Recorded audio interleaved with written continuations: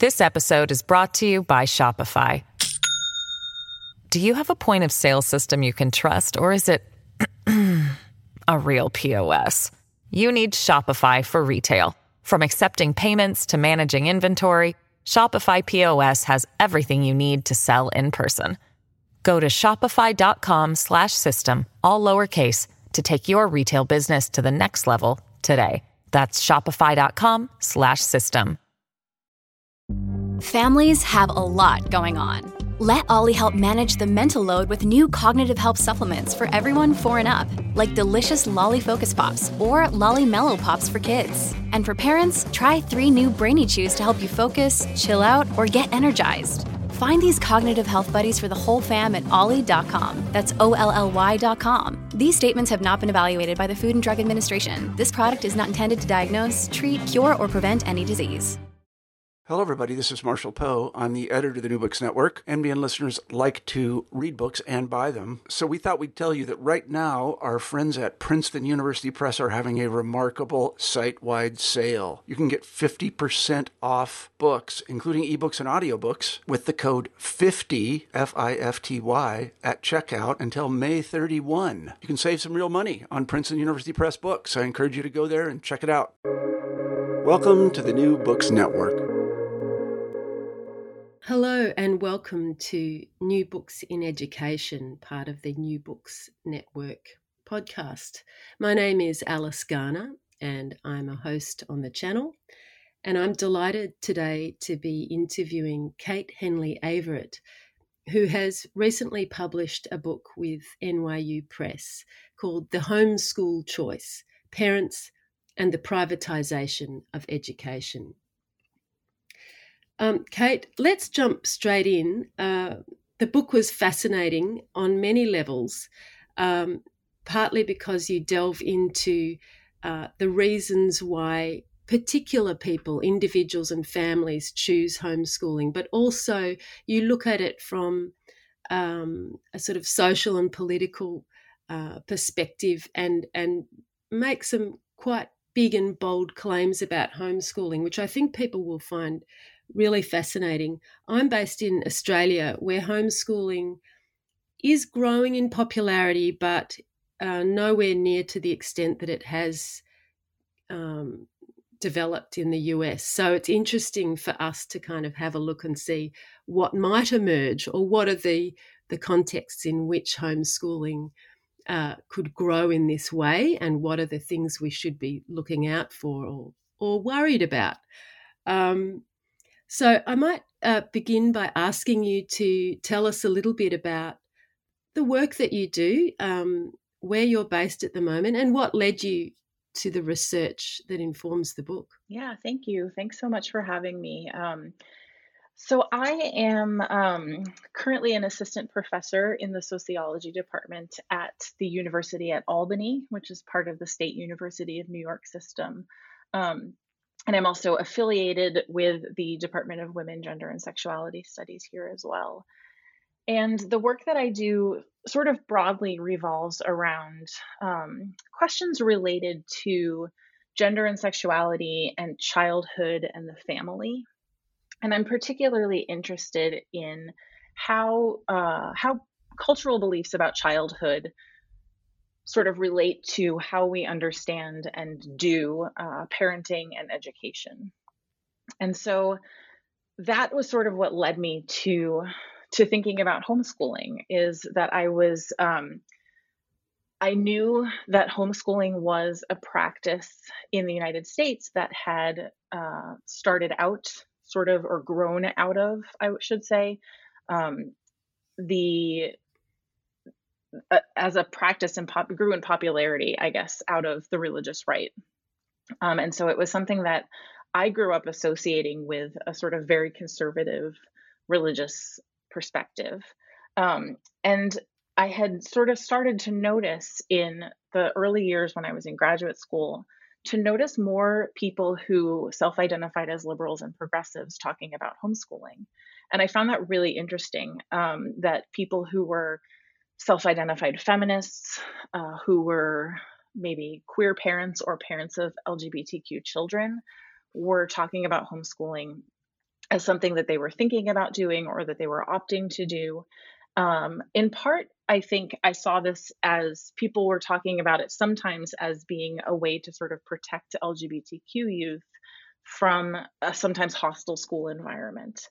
And so I found that to be really interesting because I understood the sort of more conservative religious position as being in part about protecting kids from being exposed to more liberal beliefs about sexuality and gender. And so I really thought it was a sort of a fascinating paradox almost that these people with very different beliefs about gender and sexuality might be coming to the same practice. So that's really what motivated this study. You give a bit of an overview of homeschooling in the US, both sort of how it evolved in those different, particularly the earlier development that is what you initially associated it with, and often a kind of desire to, I think, maintain some control over the child's development and worldview away from what was perceived to be an undesirable approach in public education. So what you do in the book is kind of explore the homeschooling experience and choices, as well as how public school is seen and how it has changed over time. So I'm interested in that tension, and perhaps also what your own educational experience was. Did you go to a public school? Did you know children who were being homeschooled as you were growing up? Yeah. So homeschooling really, when I started researching it, I realized that even though my perception of it was that it was only something that had been done by conservative religious people in the early years, it turns out I was wrong about that in terms of the stereotype that is the case. But in reality, homeschooling has kind of always included people from sort of both the left and right wings of beliefs about education and sort of more political beliefs as well. But it was really popularized by folks on the religious right, and I think that came about as part of an interesting sort of constellation of factors. One of which was in response to school desegregation efforts in the U.S. So in response to efforts to really integrate schools racially, that is when we sort of started to really see a rise in homeschooling among folks on the right.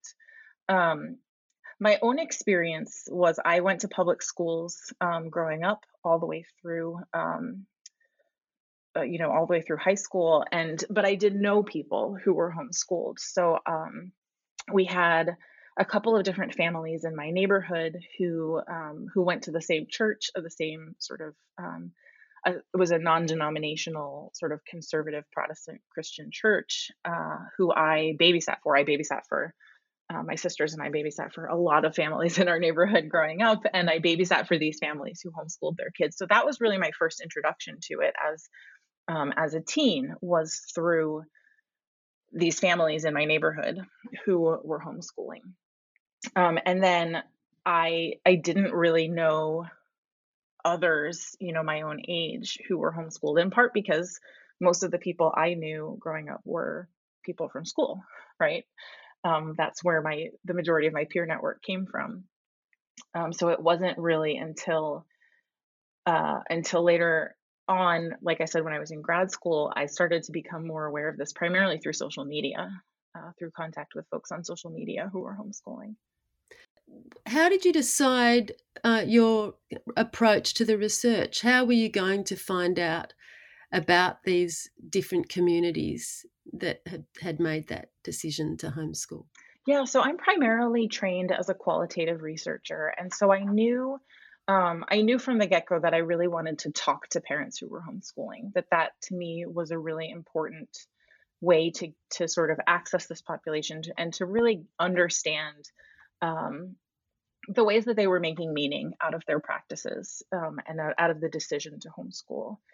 So I knew when I first started thinking about this project, that in-depth interviewing was going to be a really large component of the project. I also knew that there wasn't a whole ton of research on homeschooling. I mean, there are definitely some really fantastic works by some great researchers, but there's not a ton of data. It's definitely not a topic that there's really, sort of a saturated amount of data on. And so I also thought that there might be some things that might need some sort of quantitative capturing as well.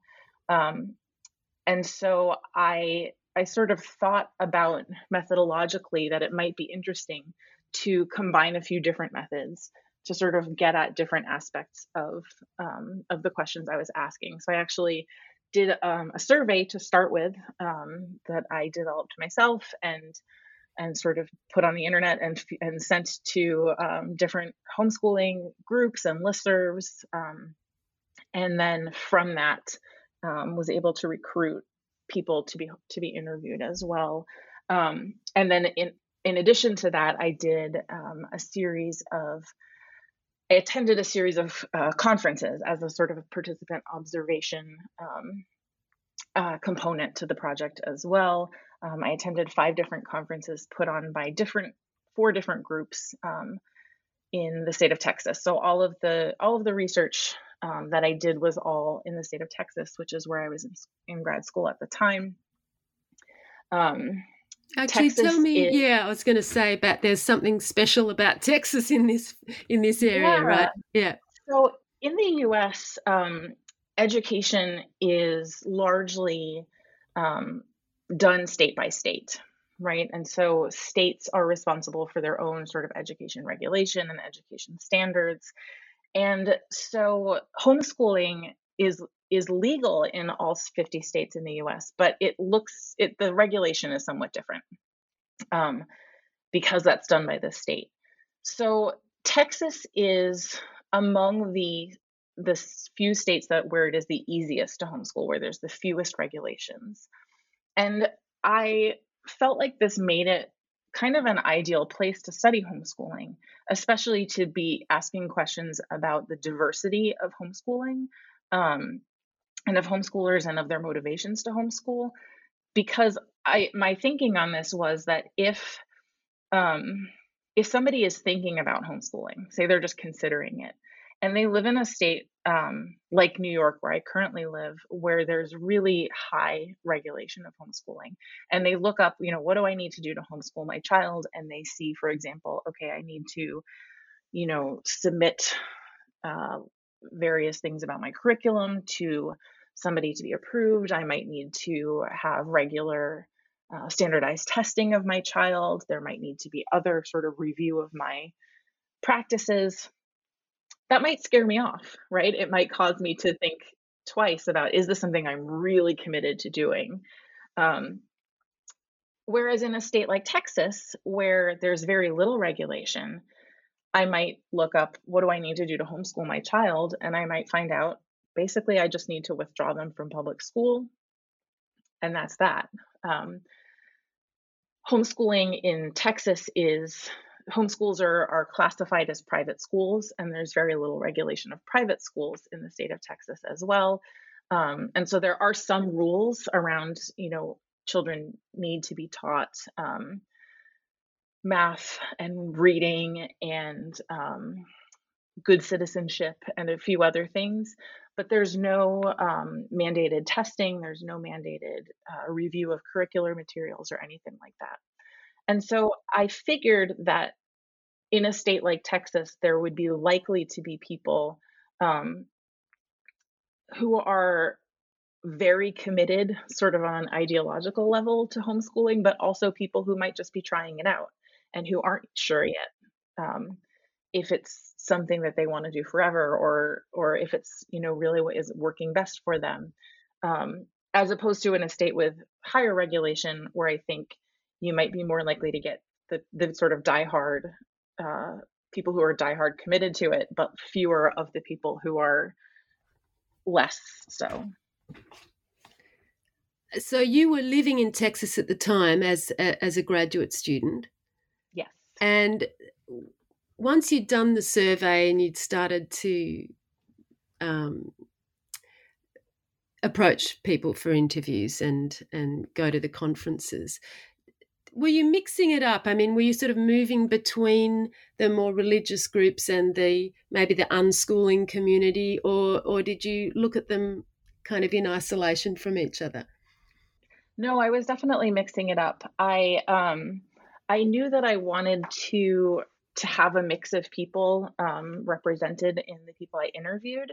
So what I did was I recruited interviewees from the sample of people who took the survey. So I knew kind of in advance how they rated themselves politically and also in terms of their level of religiosity.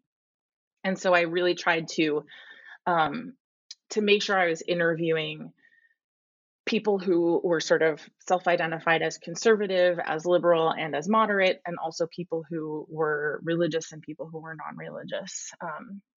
And so, but largely the way I did it sort of over time was geographical. So Texas is a very big state geographically, and I wanted to talk to people who were not just in the state capital of Austin where I was living, because Austin is sort of thought to be a pretty progressive area of the state. And so I sort of started out talking to people who were closer by to me geographically, but then I also did a couple of trips to other parts of the state. So I tried to interview people who were sort of geographically near each other all at the same time in order to just sort of logistically make things work. So I would sometimes, in the same day interview two people in the same town, but who had, sort of very different perspectives and approaches on homeschooling. As for the conferences, the majority of the conferences were religious and conservative. So 3 of the 5 were put on by explicitly fundamentalist Christian organizations. 1 of the 5 was done by a conservative Catholic organization, and so then only 1 of them was a non-religious conference, which was a conference for unschoolers. Who, not all unschoolers are necessarily liberal to progressive, but most are. Your descriptions of some of the conferences were quite extraordinary. I mean, particularly looked at through a sort of gender lens, and the kind of roles that were being assigned to, young people, or that were being sort of promoted. Yes. Maybe you could talk a little bit about that and link that to some of your observations about what homeschooling might mean in that kind of gender space. Yeah. So particularly in the more conservative religious conference spaces, there was a lot of discussion of gender. Maybe, I don't know if the people who are putting on the conferences would necessarily say that is an explicit goal, but it's something that came up a lot in terms of both parents and children. And I think that's because this sort of more fundamentalist Christian worldview is very gendered in terms of the roles of people in the family, in terms of the sort of centrality and the importance of a sort of complementarian understanding of gender. So there was a lot of talk about the roles of parents that were very gendered, where mothers were seen as the parents who were primarily responsible for homeschooling children, whereas fathers were responsible for overseeing that effort. There was a metaphor that got used several times where they talked about mothers being the teachers, but fathers being the principals of the homeschool. So sort of the more administrative side versus the hands-on side. But there was also a lot about children that was really gendered, that there were often, there were some sessions that were specifically about sons or about daughters, where, there was talk about sort of raising sons to be future leaders in their families and in their churches and in the world, and raising daughters to be future wives and mothers. and the sort of different skills that you might need to impart to children based on those different roles that they might have in the future. There was this, constant sort of unspoken expectation, of course, that children would grow up to be in heterosexual marriages, right? That was the goal and the norm, um, and that part of the goal of homeschooling, right, and the goal of raising children more broadly in these communities is to raise children for these future heterosexual parents, to be heterosexual parents. And so I think, what that sort of says to me, what I sort of took away from all of that was just how gendered and specifically sort of heterosexualized the space of a homeschooling family could be, if that family sort of subscribes to this particular worldview, um, and just sort of how normalized that was within these spaces, in which, the families who are sort of conservative religious homeschoolers tend to spend a lot of time with other families who are conservative religious homeschoolers. There's a sort of a stereotype that homeschoolers are just at home all the time and isolated from everyone else. And I think while that might be true for some people, largely homeschoolers spend a lot of time out in the world. And a lot of, especially in cities, or even, medium-sized towns, a lot of these homeschoolers will belong to homeschooling co-ops, or other sort of organizations, where homeschoolers get together for social events or learning events or field trips or what have you. And so there's sort of a way in which a lot of these children were, I think, being raised in families and communities where this was so completely normalized, right, without maybe alternative perspectives being introduced in other ways, through peers, through school, and things like that. And I think, there was a lot of emphasis from the parents that I interviewed who were conservative religious homeschoolers on shaping their children's behavior towards, this ultimate goal of being in these types of families as adults. You made some interesting observations about the different views of childhood development that you saw in if you look at the sort of two main categories of homeschoolers or homeschooling communities. Could you talk about that a little? Yeah, I felt like, what I saw when I compared specifically the more conservative, religious homeschooling families on the one hand with the more progressive families who were, many of them, though not all of them, unschoolers. Which unschooling, for people who aren't familiar with that practice, with that term, is a form of homeschooling in which, it's very sort of child-led, informed by, sort of progressive education beliefs or critiques, where children are choosing what they want to learn, when they want to learn it. You're not sort of sitting with a curriculum or sitting down to do school at a specific time of day, but there's a lot of learning through play and learning through doing, a lot of children sort of following their own interests and passions. And so it's a very, very different from a more highly structured, homeschool setup, which is more common amongst the religious parents. So anyway, I saw when comparing these two groups, it seemed like there were really two different understandings of childhood, where for one group, these parents tended to be kind of worried about gender and sexuality in public schools and in the world more broadly being too liberal, where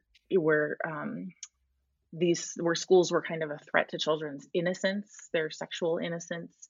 And then on the other hand, these parents who saw schools as sort of overly conservative, as promoting a really narrow understanding of gender and sexuality, and maybe encouraging conformity to social norms too much.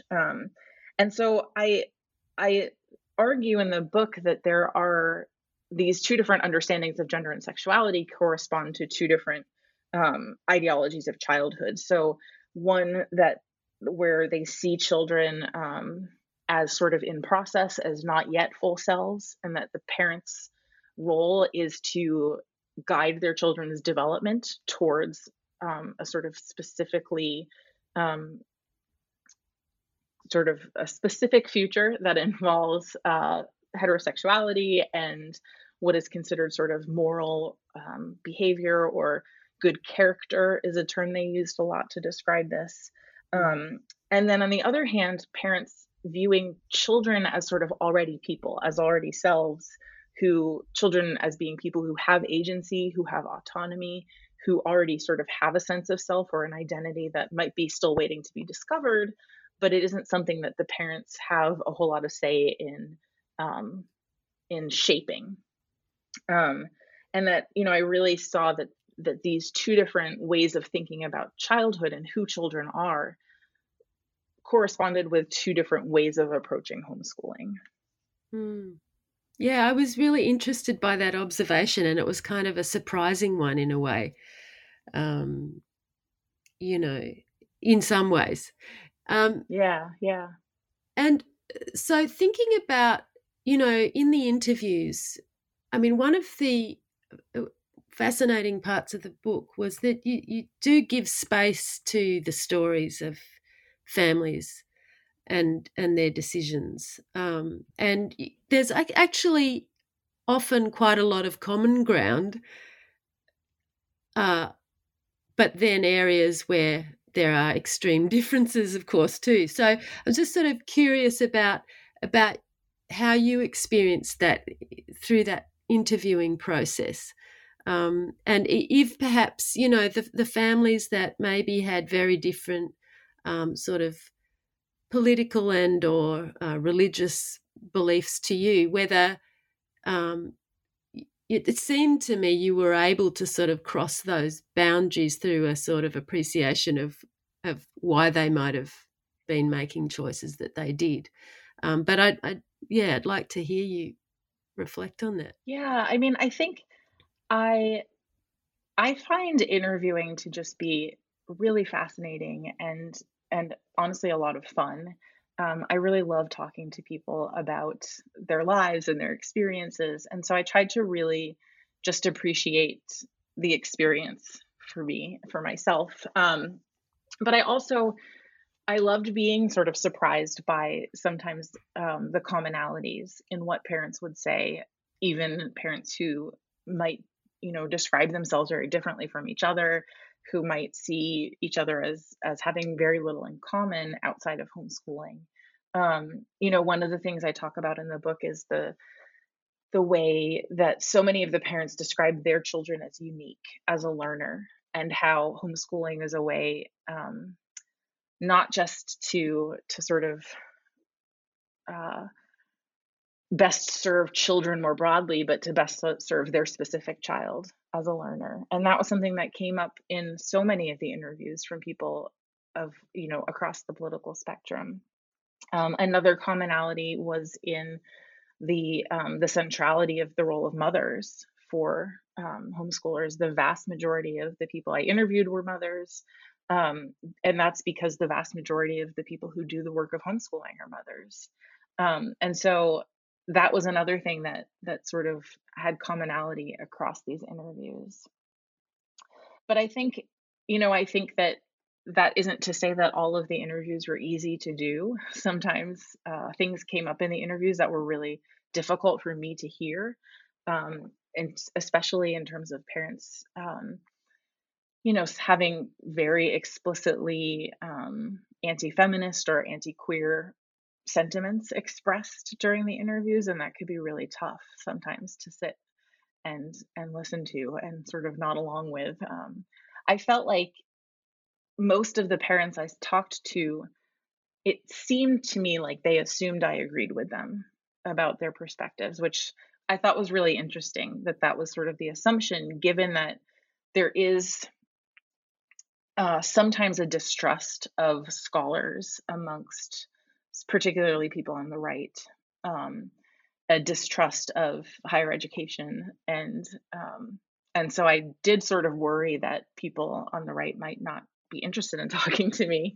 Um, and yeah, and so I found that sort of surprising that so many people seemed to anticipate that I would agree with them. And I didn't openly disagree with them on things. I wasn't there to be hostile or to push back. I really was there to learn from them. And so I tried to sort of take that stance.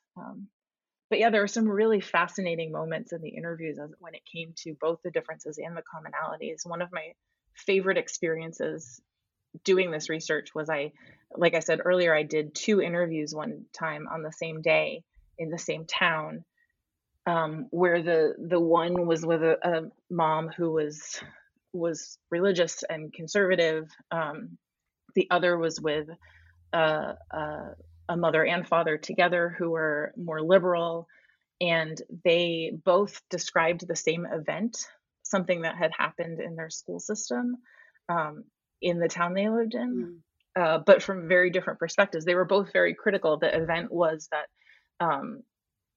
at the time, then President Obama was going to be giving a speech about education and schools, and the school district was going to broadcast it, like the students were going to sit and watch it on TV, and they sent home permission slips for parents to sign to let their kids watch this speech. And the more conservative mom was horrified at this because she felt like this was political indoctrination of children, and that there was an agenda to indoctrinate children into President Obama's worldview, and she didn't think that this had a place in schools. And then the more liberal parents were horrified that permission slips were sent home for this. They felt like this was something that parents should not need to weigh in on, that the sitting president speaking about education was something of historical importance, of sort of current events importance, and that of course it's relevant to children's education. And so why would they feel the need to let parents opt out of that? And it was just such a fascinating experience to have that happen on the same day. And it wasn't, in relation to a specific question I posed. They both just happened to bring up that same example as an example of something they didn't like about their public school district. Which raises that big question of what does the students' citizenship education look like at home, or political education? Exactly.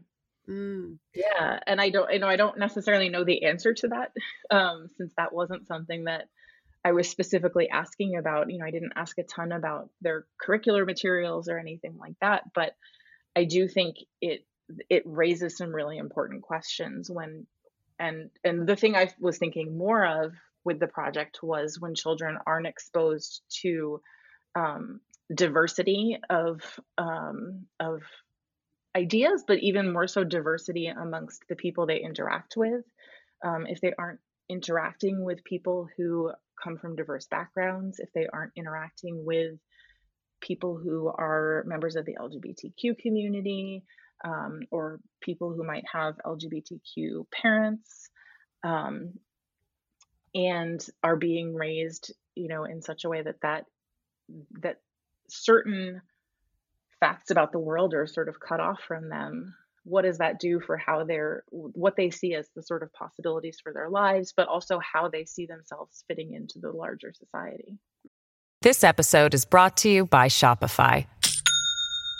Do you have a point of sale system you can trust, or is it a real POS? You need Shopify for retail. From accepting payments to managing inventory, Shopify POS has everything you need to sell in person.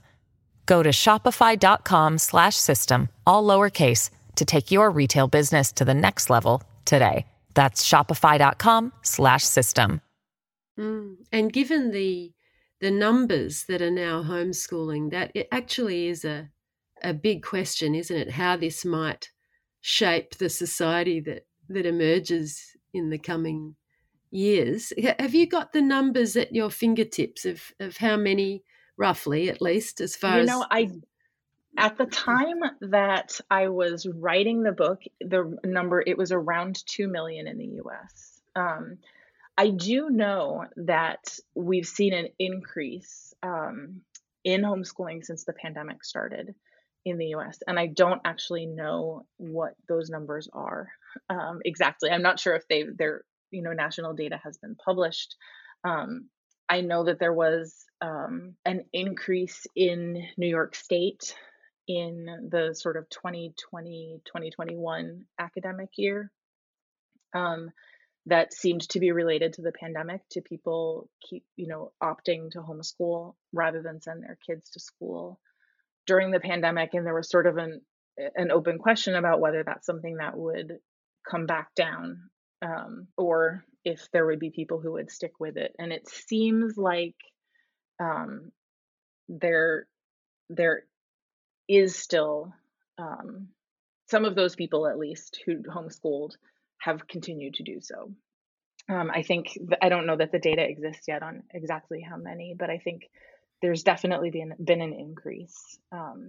That will be interesting to watch over the next little while, won't it, to see? Absolutely. It absolutely will. And I do also think, part of what I argue in the book is that, homeschooling, because of the rise of school choice as the sort of central way of thinking about education, at least in the United States, that homeschooling has become sort of a logical option for a lot of parents when faced with a bunch of different issues, whether that is that they don't feel like their kids' disabilities are being adequately accommodated in school, or whether they feel like their kid is being bullied, or that that they disagree with how sex ed is being taught, right? A lot of different parents that I talked to had a lot of different sort of issues that sort of pushed them into homeschooling. But I think that the rise of homeschooling and the rise of the diversity of reasons why people are homeschooling really shows the way that this has become something that of a logical option for parents to consider. And so I'm not surprised that the pandemic has led to such an increase. I also think that there might be other things going on currently in the US context that might also be leading to increases in homeschooling. For example, there's been a lot of attention to pushes to ban a lot of books in schools in the US right now, books that are primarily related to race and written by Black and Indigenous and other people of color authors. Also, a lot of the books are LGBTQ oriented and written by LGBTQ authors. So there's been sort of this increased attention to the content of what's being taught in schools and what's being not just taught in classes, but just being offered in school libraries, what's available to kids, that I think I could picture based on what my respondents for the book had said. I could picture parents who are worried about there being these things in their own schools opting to homeschool, and I could picture parents who are concerned about certain books not being available, and they're concerned about things being taken out of schools opting to homeschool as a result. Similarly, there's been a lot of sort of uproar over what folks on the right are referring to as critical race theory being taught in schools, which is not quite an accurate description of what is taught, but this idea that teaching about racism and the history and present of racism in the US is something that shouldn't be done in schools. And there have been, bills passed in various states relating to this that I could see both conservative parents who are concerned about what's being taught around race, pulling their kids out and homeschooling, as well as, parents in these states where these bills have passed who think that kids should be taught about racism, also pulling their kids. I could see that. I don't know if we have data yet on whether that's happening, but I certainly think it's a possibility that folks on sort of both sides of these debates might turn to homeschooling as an alternative to public school as a result of what is going on. And well, on that note, let's look at a bit more at the public school and what's happened to it in the last few decades, because I think you talk about as a sort of context for the language of school choice, what has been done to the public education system. So I think that's a really, and I was interested in the way that you kind of, in a sense, started with the stories, and then slowly we start to get more of a picture of the kind of systemic changes that have played into this. So perhaps you could talk about that. Yeah. So in general, in the United States, we have moved away from a more common school model, this idea that all children should generally be taught the same things in school, to a school choice model, which presupposes that competition amongst schools is good for education. That if schools offer sort of different strengths, and families are allowed to choose which schools their kids go to, that will increase the quality of the sort of product of education across the board, if schools feel like they have to compete with each other for students. And so it really is a very market-based understanding of education. So putting it in very sort of economic terms, which is why I think of this under the larger umbrella of neoliberalism, of this sort of way of thinking about every aspect of society in these economic terms.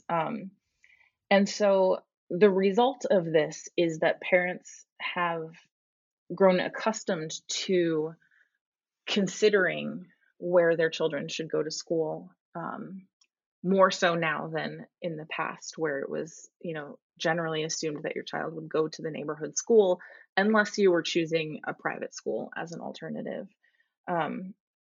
Now we've seen in the US a real growth in charter schools, in magnet schools, and sort of alternative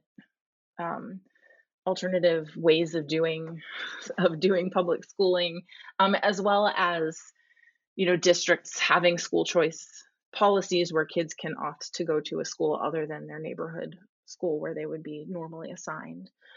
And so I think that this is a really important context for understanding homeschooling. And this is something that really, largely came out of the data for me. This wasn't something I sort of came into the project necessarily theorizing as being really central, but I noticed how much the people I was interviewing talked about choice and used the language of choice in the interviews. Even to the point where a parent might say, this is why I chose this, and I chose it for these reasons. And in part, they say, I chose it because I felt like I had no other choice, right? Things were so bad in other ways that I had no other choice. And that came up in a few different interviews, this idea of not having any choice. And so having to choose this. I realized just how much this sort of neoliberal concept, right, of parents being responsible for choosing the education that's best for their specific child, how much that had just infiltrated the thinking of parents to the point that it had become common sense. And so I really think that it's crucial to understand homeschooling as part of this larger constellation of processes by which parents are being tasked with managing their kids' education in sort of increasingly intensive ways.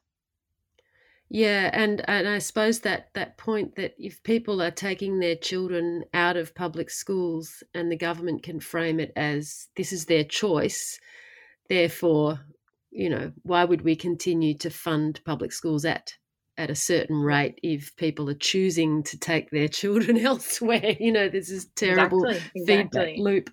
Yes, exactly. And there's an opportunity for increased divestment from public education, even as that divestment from public education may be part of what motivated some of these parents to begin with. it's a bit of a mess, actually, that, isn't it? I mean, we've got a version of that in Australia. It's a slightly different system, but some of the same debates going on, and it's the whole idea of choice when you are constrained geographically, apart from anything else, is quite problematic. And the other thing that you talk about, and this relates to the extent to which government is seen as able to deliver an education that is suitable for, well, perhaps for people's, unique children. But maybe you could elaborate a little bit on that. Yeah, I think that there is a certain degree of distrust of government more broadly in the United States. But I think that the fact that that our government system is very confusing and there's so many different levels to it and layers to it, with state government and local government and national, federal government, that kind of fosters that distrust as well. And so I really think, one of the things that I found really fascinating was this way in which there seemed to be a large distrust of government, or as I call it, having given up on the government, by people on the left and on the right, and more centrist parents that I interviewed. That there is this idea that, on the right, for example, there were this idea that the government shouldn't be trusted to teach children because families are the ones who really should be in charge of children's upbringing. Whereas on the left, there was sort of a broader belief in public education, sort of in theory, but a lack of trust in the government to actually make it work in practice. And so I think that there seemed to be a surprising to me convergence there in terms of whether people trusted that this could work. One of the really common things that came up was surrounding education reforms that have happened over the last couple of decades, in which there's been really a big increase in reliance on standardized testing in schools, and that this is something that these reforms have happened through administrations that were on the left and on the right. It's not something that is really associated with one or the other political party in the US, and yet it was critiqued by parents on both the left and the right who I interviewed, who really seemed to think that standardized testing was not very useful, that it caused children to be taught how to test and not to be taught how to think, and that it really, this increase in testing was sort of I think a stand-in for a larger critique of is the government capable of actually reforming education to the point that it is giving children what they need. Even while parents disagreed on what that is that children need, they agreed that it was not happening in the current way that education is done. And so there was that was a really strikingly common sentiment. Mm. And so, and in a sense, the standardized tests that are supposed to be used to provide the data to indicate whether a school is up to scratch, mm-hmm. is then used also in the sort of choice equation, isn't it? So absolutely, yeah. And that was something that parents, the parents who were kind of more in the middle politically, who might not have been homeschooling for these sort of explicitly ideological reasons, cited, several of them, cited this whole idea of, well, you look at the schools in our area and they get very bad. They're rated really poorly, right? They just aren't very good schools. And so there's this sense that that if the schools aren't great, then homeschooling is an alternative. And so there is this sort of interesting feedback where these education reforms that are themselves, the product of a neoliberal approach to education, where we can sort of make everything a sort of a quantitative measure, that has what has led to the increase in standardized testing, right, as a way of having these metrics to measure whether schools are working or not, has also caused people to divest from schools. And so these parents are critiquing the use of standardized testing, while at the same time they're relying on the standardized testing metrics to make their decisions.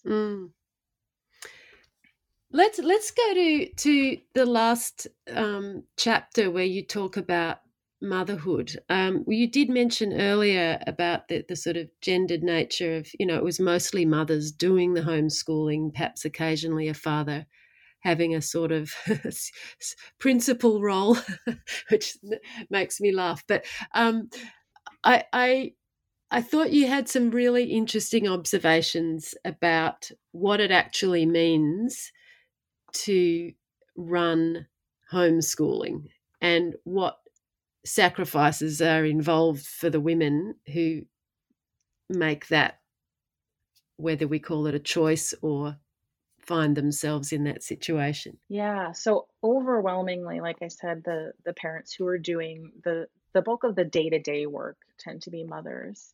There are some exceptions. Everybody who I spoke to seemed to know of a family in which the dad was the primary homeschooling parent. But only a couple of the families that I interviewed, the parents, had the dad as sort of a more central homeschooling parent. And in those, neither of them were the only one homeschooling. They were sort of sharing it with their wives.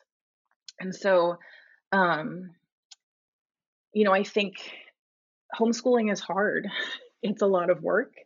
Even for unschooling parents who might not be spending time, lesson planning at the start of the week, it still requires supervision of the children, right? It requires a sort of intensive level of parenting, and so it requires sacrifices, right? A lot of the mothers who I interviewed left the labor force, or at least left it sort of mostly. So a few were still in the paid labor force part-time. A very few were still working full-time. I did actually talk with a few single mothers who were homeschooling, and so were making some really difficult and interesting ways of arranging their day-to-day lives so that they could figure out how to both homeschool and work. But how did they manage that? Was it that they would work at night, or they'd work during the day and homeschool at night? Yeah, I think there were a few different configurations. One that I can think of worked from home, and so she was able to kind of work and homeschool sort of somewhat simultaneously. Another worked, I think, later in the day, and her mother lived with her and helped take care of the kids. Another sort of hired a neighbor to watch her child during the day while she worked, and then they did most of the homeschooling after her work hours. In all cases, it sounded pretty exhausting for the parents, a lot of work. But I think, these particular parents felt like it was that important that they made it work. But yeah, for the most part, it required a certain financial sacrifice for the whole family, right? Where in the context of the US, where it's very difficult for most families to live on only one income. But particularly for mothers who were leaving the labor force and therefore, may have difficulty re-entering once their kids are older. And, one mom that I spoke to in particular, I think of her a lot, she talked about how she had always planned to go back to work. She was a scientist, and really loved her work. And she'd always planned to go back to work, but she felt like after a certain point, of homeschooling, that she realized that she had somewhat inadvertently uh, sort of cut herself off from a lot of the opportunities, that she had been out of the paid labor force for so long that she wasn't up to date on the technology that was being used in her field, and she really felt like she couldn't re-enter the same field she'd been in, and she hadn't really done that on purpose. It was sort of a default thing that had happened. And she had said, her advice now to people who are starting to homeschool is, if you can figure out a way to keep your foot in the door professionally, if you can even figure out a way to work, one day a month, somehow keep your accreditation or your whatever it is that you need for your professional field up, then you should do so, so that you're not cutting yourself off from opportunities later on.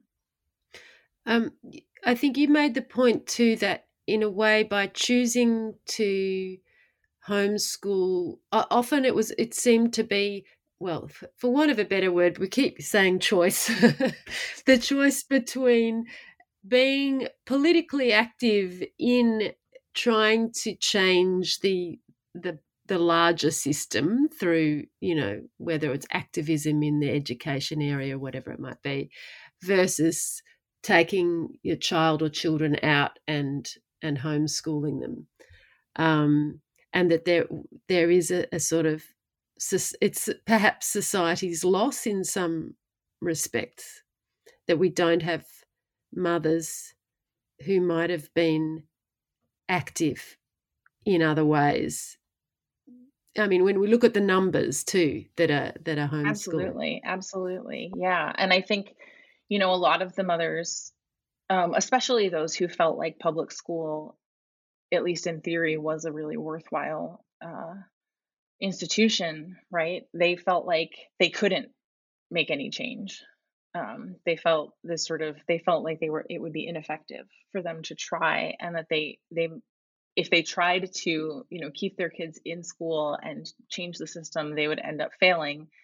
Whereas if they took their kids out, it would not help other kids, but at least they could be effective in shaping the education of their own child, right? So I think it really, this sense that they can't make a difference in the community leads them to pull even further back into the family, and really sort of contain their potential contributions in a way. And I don't want to minimize the contributions that they are making to their families, right? I think it can be easy to sound like I'm just being super critical of these decisions. And I think that, for the most part, most parents are every day thinking about what they can do to parent their kids well, right? But I think that the sort of socio-political context is such that parents feel like it is a trade-off they have to make, that they can either parent their kids well or they can make a difference in the community, that they can't do both. And I think that's really unfortunate. Now, I notice we're nearly up to an hour, so I don't want to work you too hard. But perhaps, do you have some final observations, perhaps anything that we haven't touched on that is important for people to know, or that you want potential readers to be aware of? Yeah, I mean, I think that we've really, we've touched on almost everything.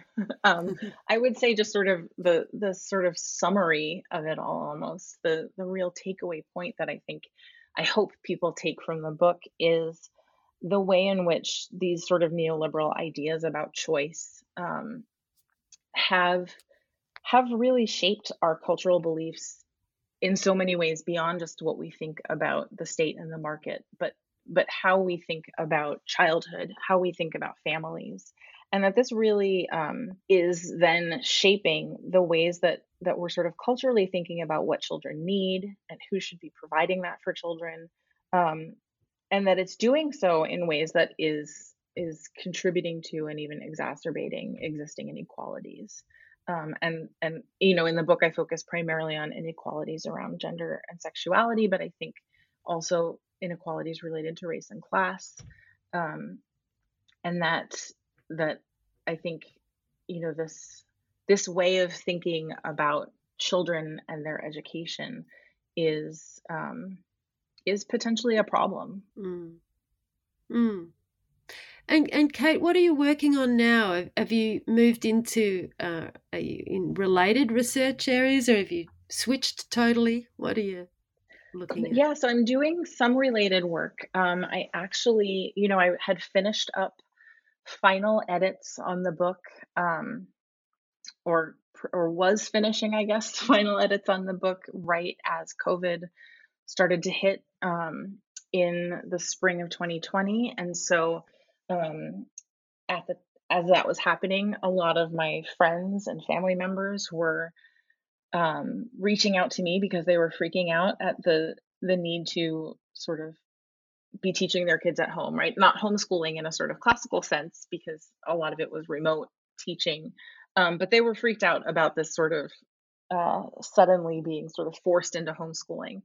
And I was really struck by how, I spent all this time talking about homeschooling and choice. And here we were faced with this moment where kids were learning at home, and there was no choice involved whatsoever, right?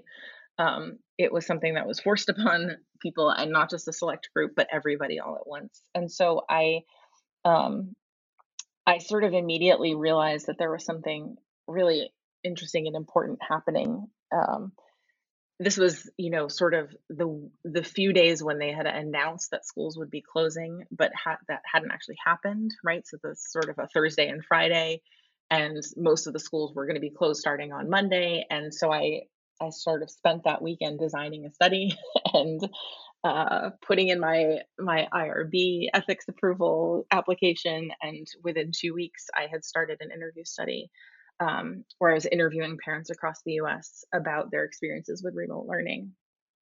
So over the course of the next of about 4 months, I interviewed, over 100 parents across the US about what was going on with remote learning and how they were feeling about it, how they were handling it, how this experience was for their families. And I'm kind of currently in the process still of wading through this incredibly rich data, that I have out of that. I have a couple of publications out, already from it. One is more of a methods piece, where I'm thinking through what does it mean to be, interviewing people about this crisis moment while the crisis is still ongoing, and a sort of, what does it mean to take a feminist approach to sort of caring for our respondents through a moment like this. Where have you published that? Where is that? That is published in, Gender Work in Organizations. Okay, great. It's the title of the piece is A Feminist Sociology of the Pandemic. And then I have another piece just recently out with, ERA Open, which is the open access journal of the American Educational Research Association, on the experiences of, parents who have a child with a disability with remote learning, and specifically thinking about the difficulty of, providing adequate accommodations and assistance to kids with disabilities in remote learning, and how this moment, of the pandemic has really revealed the ways that schools are sort of built around assumptions about kids' ability, that may end up really doing a disservice to certain more vulnerable groups.